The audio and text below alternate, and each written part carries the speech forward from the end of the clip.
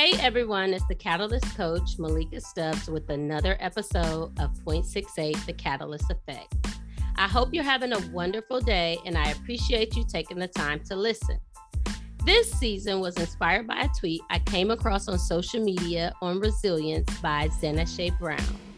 Her tweet really resonated with me and required me to do some additional inner work, which led to the creation of this podcast, a blog, a companion journal, which you should check out on Amazon if you haven't done so already, and my upcoming book. The power of storytelling using these different platforms has allowed me to strengthen my resilience.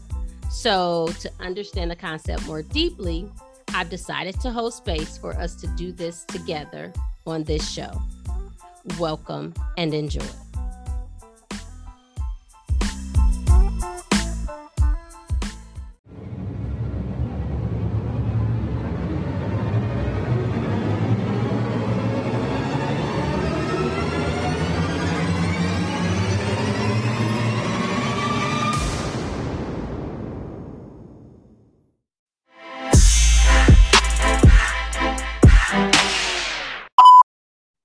So this month, I decided to hold this space and have a conversation with myself.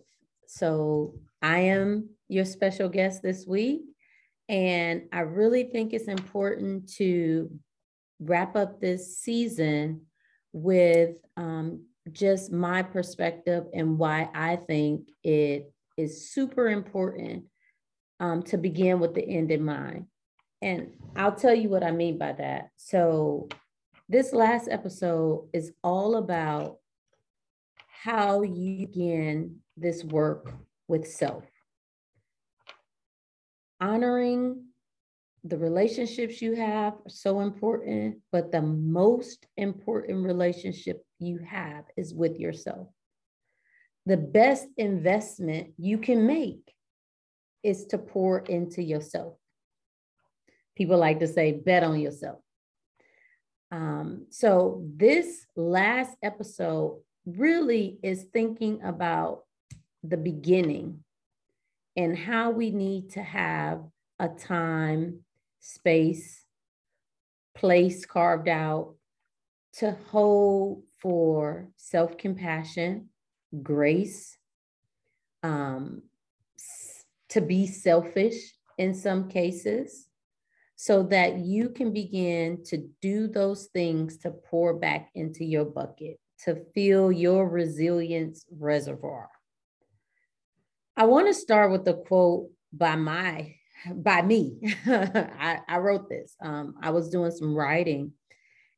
I began this process as a way for healing through the PTSD that I suffer from as a result of my cancer diagnosis. And there are just so many things that I hadn't talked about, I hadn't discussed, I hadn't brought up. No one else brought them up. So I wasn't about to bring it up. And I thought about that and I wrote this down because I just didn't realize for so long, I've been told what to do next. Society has its checkpoints, and I felt like I've been going through all of them, sometimes with ease, right? Got school, did school, got a career, did a career, switched a career, got a promotion, started a business, doing okay with that. You know, all of these different checkpoints that they say we're supposed to have in this society. But I've never had this type of agency over my life. I've waited around, whether it was intentionally done.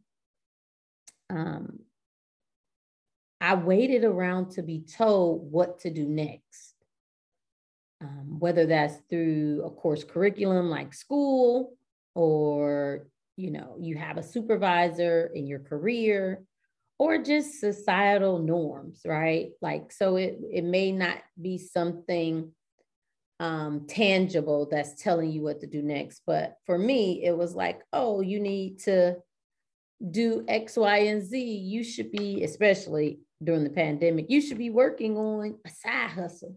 That was promoted and preached a lot. But I also realized the importance of holding space to strengthen the relationship I have with me. I give everybody else, I strengthen the relationship I have with people at work, the people I have in my social circles, even doing work around family. But I really should begin with me in mind first. I want to just start there with, how am I strengthening this relationship with myself? I began with self-compassion, right? I had to give myself grace. I had to even give myself permission first. Let's start back. Let's circle back. I had to give myself permission that this was important. I had to tell myself this stuff is important too. This is just as important as your career. You've been through so much. You recognize that therapy is necessary. Now you can take the time to go to therapy, to get the strategies, to do the work when you're in the four walls in front of your therapist. But now, how do you take that and put it into practice and begin with holding space for yourself as a part of building your resilience? Because it's easy to compare or criticize ourselves, but what's most important is that compassion for all that we've been through, and how that has shaped us and our experiences, and how it will shape us when we show up in the world, when we are trying to build community, when we are trying to build a partnership or trying to build a career. So the first step I did, and I put this in the journal, is start with the basics. Like, it may seem small, but intentional things, small things like doing more of what you like, right? I am into gardening, being outside in nature more often. So even if it's just me going out and watering my plants, watering my garden, investing in more plants, because you can never have too many plants. I'm a plant mom. But doing that and filling my cup up, replenishing my reservoir as I pour out of me every day into, whether it's the career, the partnership, the friendships, I have to start with self first. But there was never a time that I realized I could do that until I started this process of healing. I said, wow, I was in control all along. I am in control of this all along. I've been in control. I've allowed people to show up the way they do. I've shown up in reaction to what they've done. But I can change all of that by first starting and knowing that I am, what is the quote? The captain of this ship. I am the master of my fate. And I hate to paraphrase because I know I'm gonna get it wrong. But yeah, just knowing that, start with something small, doing more of what you love. And I think with that, it can really, really be a catalyst for sustainable change, long-lasting change. This part is really difficult. This part of the journey that I've been on has been really hard for me. Society has I'm doing a lot of unlearning because culturally, this society has shaped me to believe that, this whole hustle culture and pouring into my career, pouring into my friendships, or, that social time is coveted at brunch. No, like instead, I'm going to stay home. Instead, I'm going to read a book or journal and try to grow and understand me more. It's really been, how can I put this? I think this part is tough. Understanding self requires that we reach back into some memories or moments that we're not proud of, or that is difficult to discuss or talk about, like me and cancer.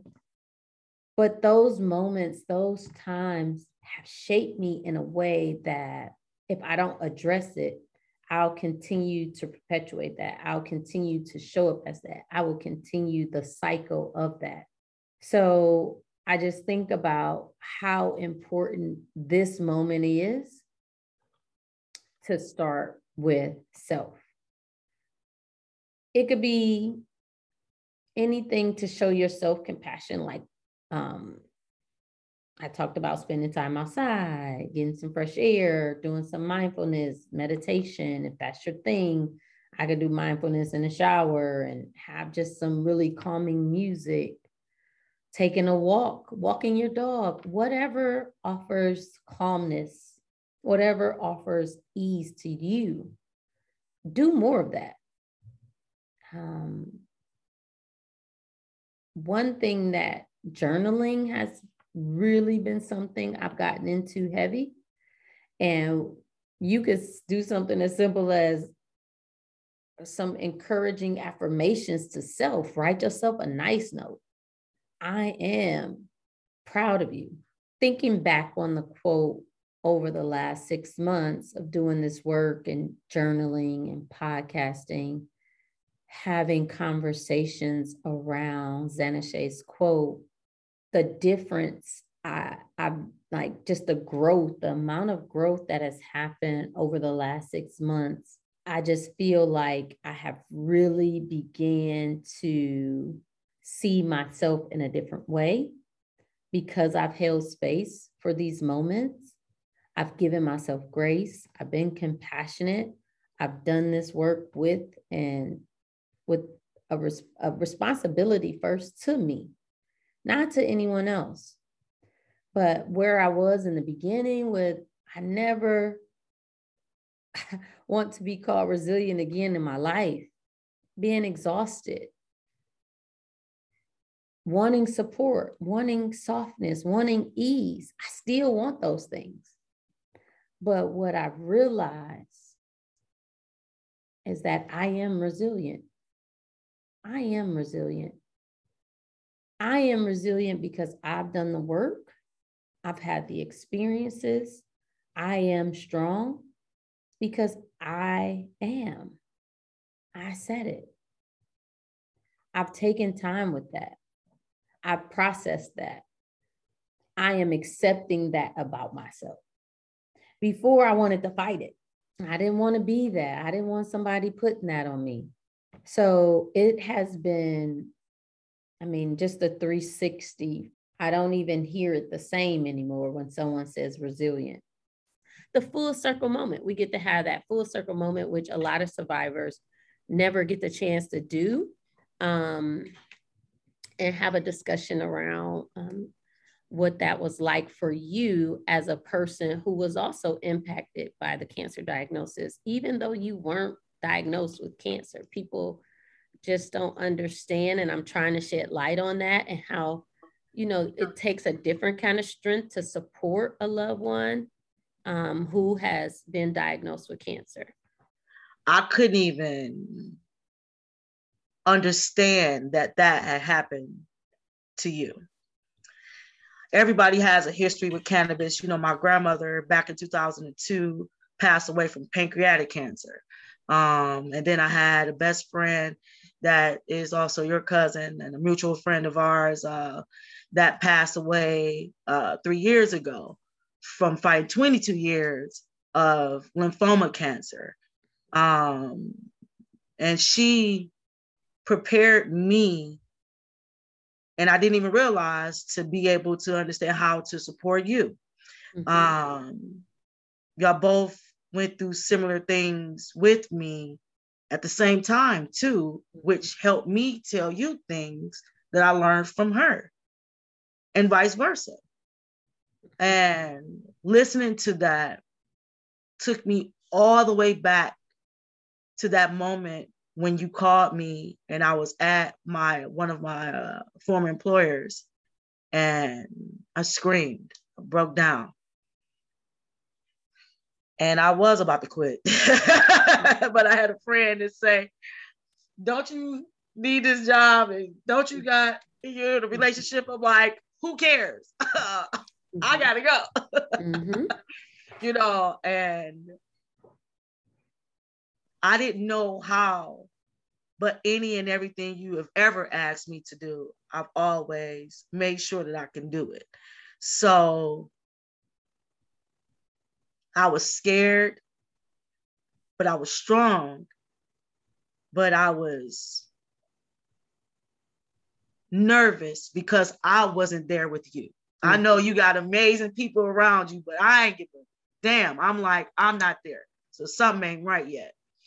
But I'm glad that you had the team and the support and the love there to make sure that you are one whole now. You know, I respect them and I appreciate every single last one of them, because I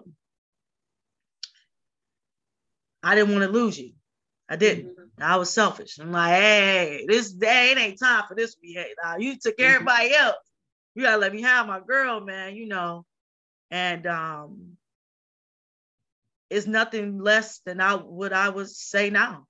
I feel like I kind of touched on a lot of that in this conversation, you know. Did you? Wasn't that weird? It's really a full circle moment, because I haven't even looked at that since I wrote it, because it definitely took me a while. It took me 2 days, and I wrote it in front of my mate at the time. I did. I asked her, you know, I didn't care. You know, but I've always treated you in that manner, you know, my former exes, but you always had a different place because of who you are to me, you know.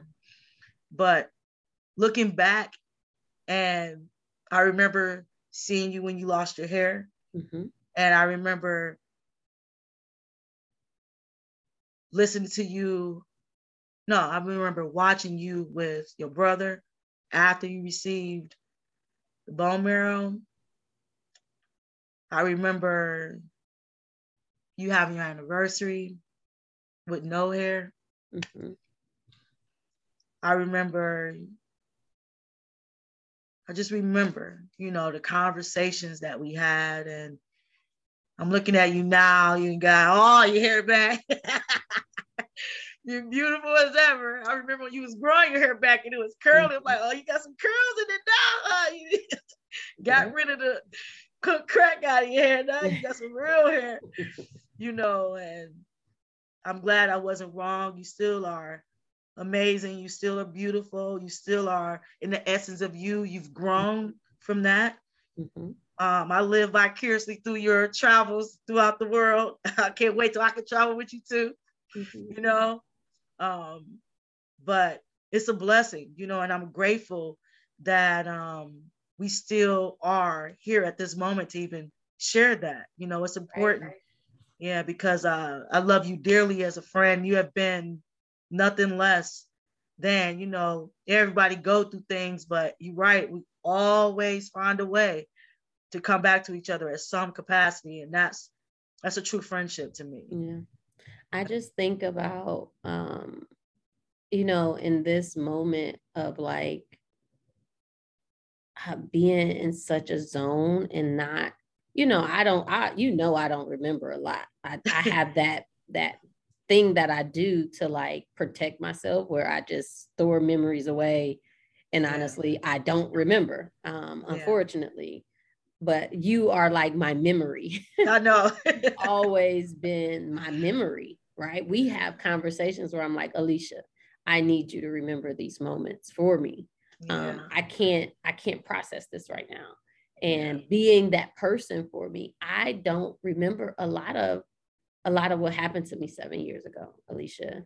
When you started saying, I remember when, I remember when, I remember when. Of course, some of those things stick out of me not having hair, me getting the transplant. But the moments in between the major pieces of like, you know, the struggle, I don't remember it. I just blocked all of that out. And because of me blocking it out, just, I guess, a way of protecting, you know, me going through something so difficult, I don't remember what everybody else was doing. So like a part of this conversation is me thanking all of y'all for, you know, being there in whatever capacity, but like, what was it like for you dealing in that moment with someone so close to you, so close to death in this way? Man, I'm just happy that you came through. You know, It was very tough. You know, you like you said, you're right. You and I've had several hard moments. You know, right when I met you, you had just lost your mother, and a year later, I lost mine, and I had become a parent, sister, mother to my brother. So it was very hard.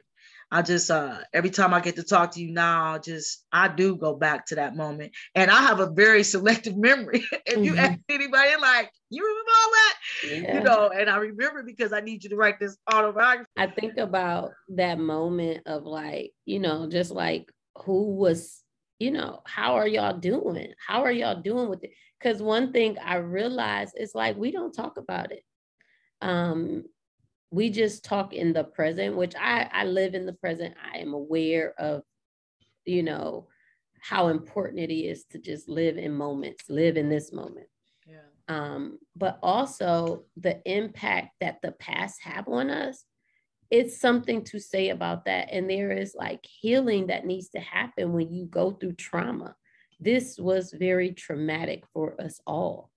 And as we have relationships, it shows up. As we continue to have our friendship, when we don't talk about it like it never happened, I just sit back and wonder, like, are they scared to talk to me about cancer? Okay, so that part, I'll say this. It was very hard for me to watch you at some points of that mentally go through things. So me seeing you that way and knowing you, that's another reason why I don't say nothing. Right. Because when you say you seeing me that way, what is it that way? What does that mean? You were like, for a moment through you recovering and stuff, you became, it's understandable. You just became a little different. What does that mean, Alicia? It means you are highly sensitive to things. Normally, you're the tough cookie. You're the one punching me in the chest, like, deal with it, you know. But you became vulnerable. And of course, it's understandable, you know. And then it's an uncertainty too, dealing with new stuff, procedures, medication. So I'm not holding it against you at all, but it was just like, okay, this is different. But like I said, okay, let me be a good friend and support her and be with her through this as much as I can. So, you know. I only ask this because I don't know, honestly. Again, those were real, true blackouts. Like parts of my memory that just has like, I don't know what lives there. He was going through a breakup too. Yeah. And I wanted to stay too as calm as I needed to for the situation as well. I was choosing that 10% to respond differently. Yeah. Because, you know, we could say less about that. Right. So I want to go back to another part of this show where I read a letter from my guest. And today, as you know, it's all on me. This letter was written June 4th, 2014, which makes it 8 years old, almost to the day, a little over 8 years. I wrote this letter and posted it It was June 4th when I was told that I have AML, which is a type of cancer that affects the blood. Cancer tried to turn things upside down, but it has been my mission to keep things right side up. There were so many decisions: work, the house, the pick line or port, my dog, my plants, my mail, FMLA, etc., that I had to make almost immediately the night that I was admitted to the hospital. I'm such a planner. So on that first day, I had a working list on several sticky notes of things to do, people to call, and even the order in which the calls were made. The order of the calls was very deliberate, and the conversations were planned and rehearsed before I pressed send on my cell phone. A task force, hashtag Team Stubbs, you know who you are, I love you, was created and deployed to get the information out to people that I love, and also provided them resources, information that they would need as things progress. These people have played a very significant role in my life during this very difficult time. I have not personally thanked you, so I want to hold this space today and say thank you. And I don't know where I would have been without you. The diagnosis affected not only myself, but also my family and friends. I felt scared, uncertain, and angry about the unwanted changes cancer would bring into my life and theirs. After I was diagnosed, I immediately started to feel a mix of emotions like shock, disbelief, fear, anger, anxiety, guilt, sadness. I was depressed. I grieved. I felt numb and confused. I had trouble listening. I had trouble understanding. How could something like this happen? I didn't remember much of what people said to me during that time. Accepting the diagnosis and figuring out what being a cancer survivor means is challenging. I'm still trying to figure out how to care for my emotional needs, for myself, my physical needs. My journey through those days of darkness was life-altering. I wasn't prepared. There was no amount of preparation that could help me with the amount of sacrifice and loss of hair, loss of family, loss of friendship, loss of a partner, and even a part of myself was lost. I had to face the darkest of days with thoughts of death. Constantly thought about death and dying. There was bouts of depression over the years, insomnia. If you know me, you know I can't sleep. That's all a part of that PTSD. Going through all of this without a loving mother, without a praying grandmother, with an understanding that I would have to do this alone. So I wanted to have this conversation because that is what I did. I made friends with myself because I never wanted to feel alone again. So I had to begin to take the time to care for myself.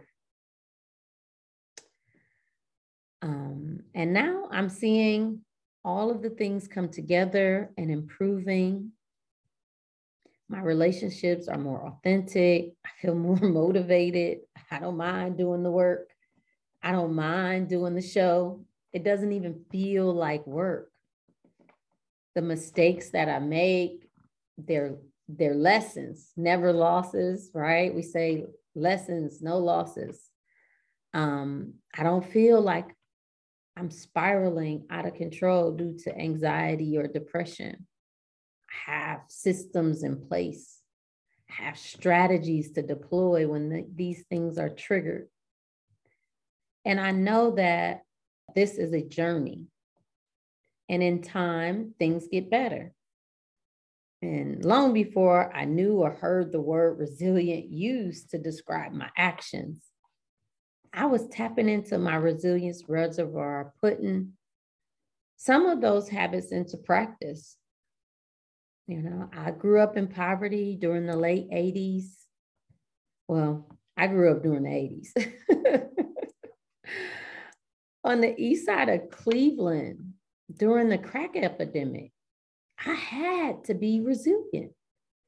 So I was doing things before I knew what that word meant. I was strong for so many folks. So take time to care for yourself.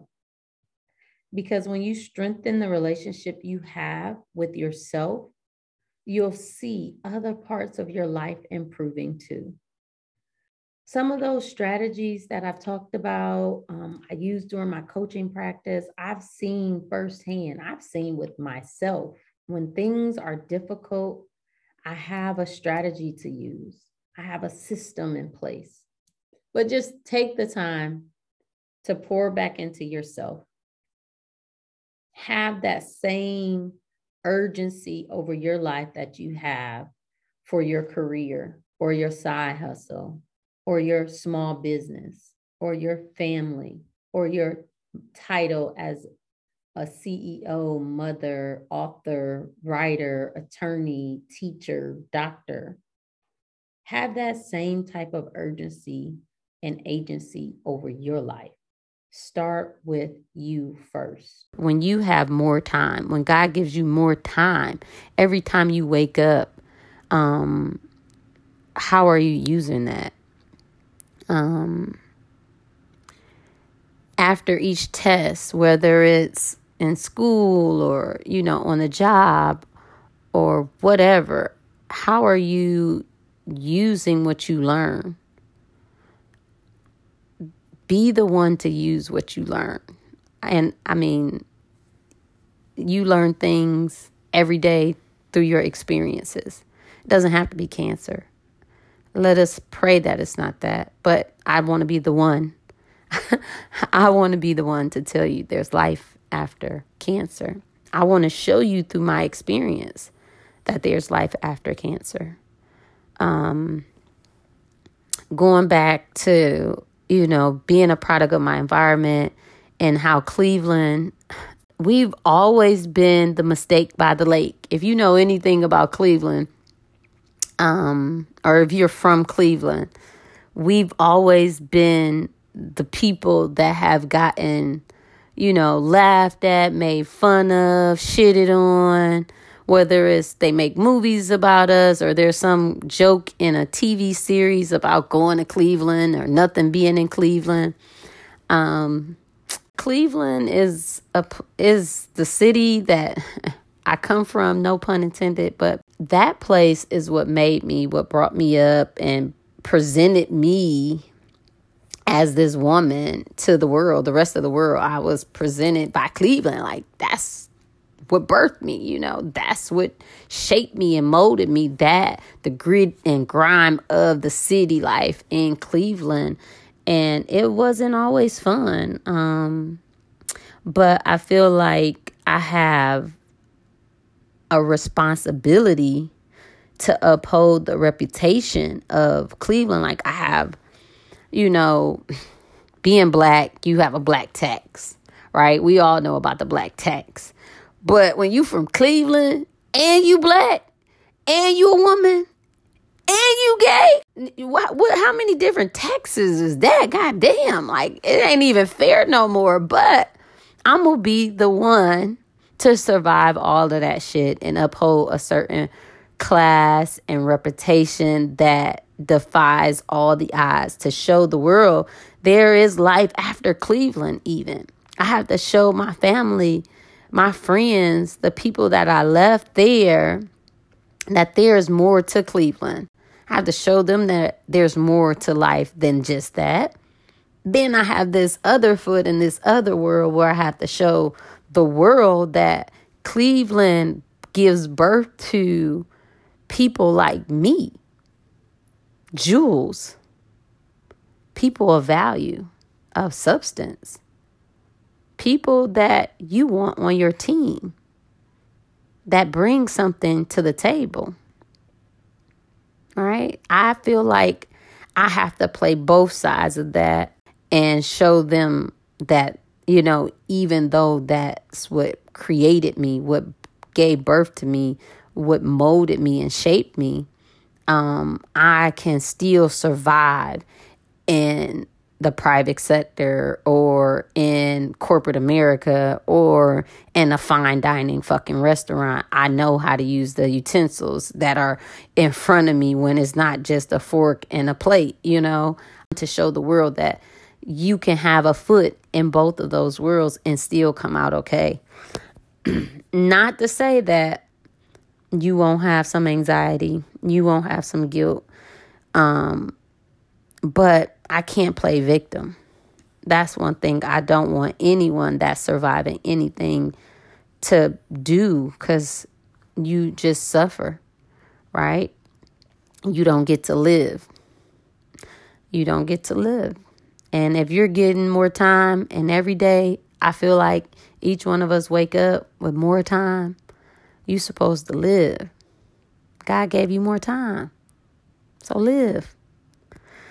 And I hope there's someone else out there that can say, I'm going to break the cycle for my family. I'm going to be the one who break the cycle. And we will no longer be a generation where we are codependent or we are not doing things. We're not movers and shakers, because, I mean, our ancestors already paid for it. As Oprah say, paid for our crown. We stand on the shoulders of greatness. Like, why can't we?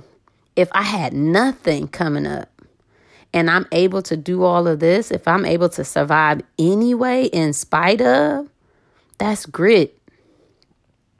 That's resilience. That's strength. That's within each and every one of us. You can't buy that. That doesn't come prepackaged. That can't be taught to anyone. That's what God implanted in us. Have you tapped into that? That is the part that I want people to understand too, of just really living, being able to live fully. I have kind of really maneuvered through this thing, not just with the stress that comes with the balancing act of my home, where I'm from, and being true to that, to where I am now and what I'm doing, and honoring and saying I deserve that. But then I'm a woman, I'm Black, I'm queer. It's so many other things that can prevent me from living fully, or get in the way of me living fully, because it can only prevent me if I allow it. So I got to figure out what matters and what's most important in my life.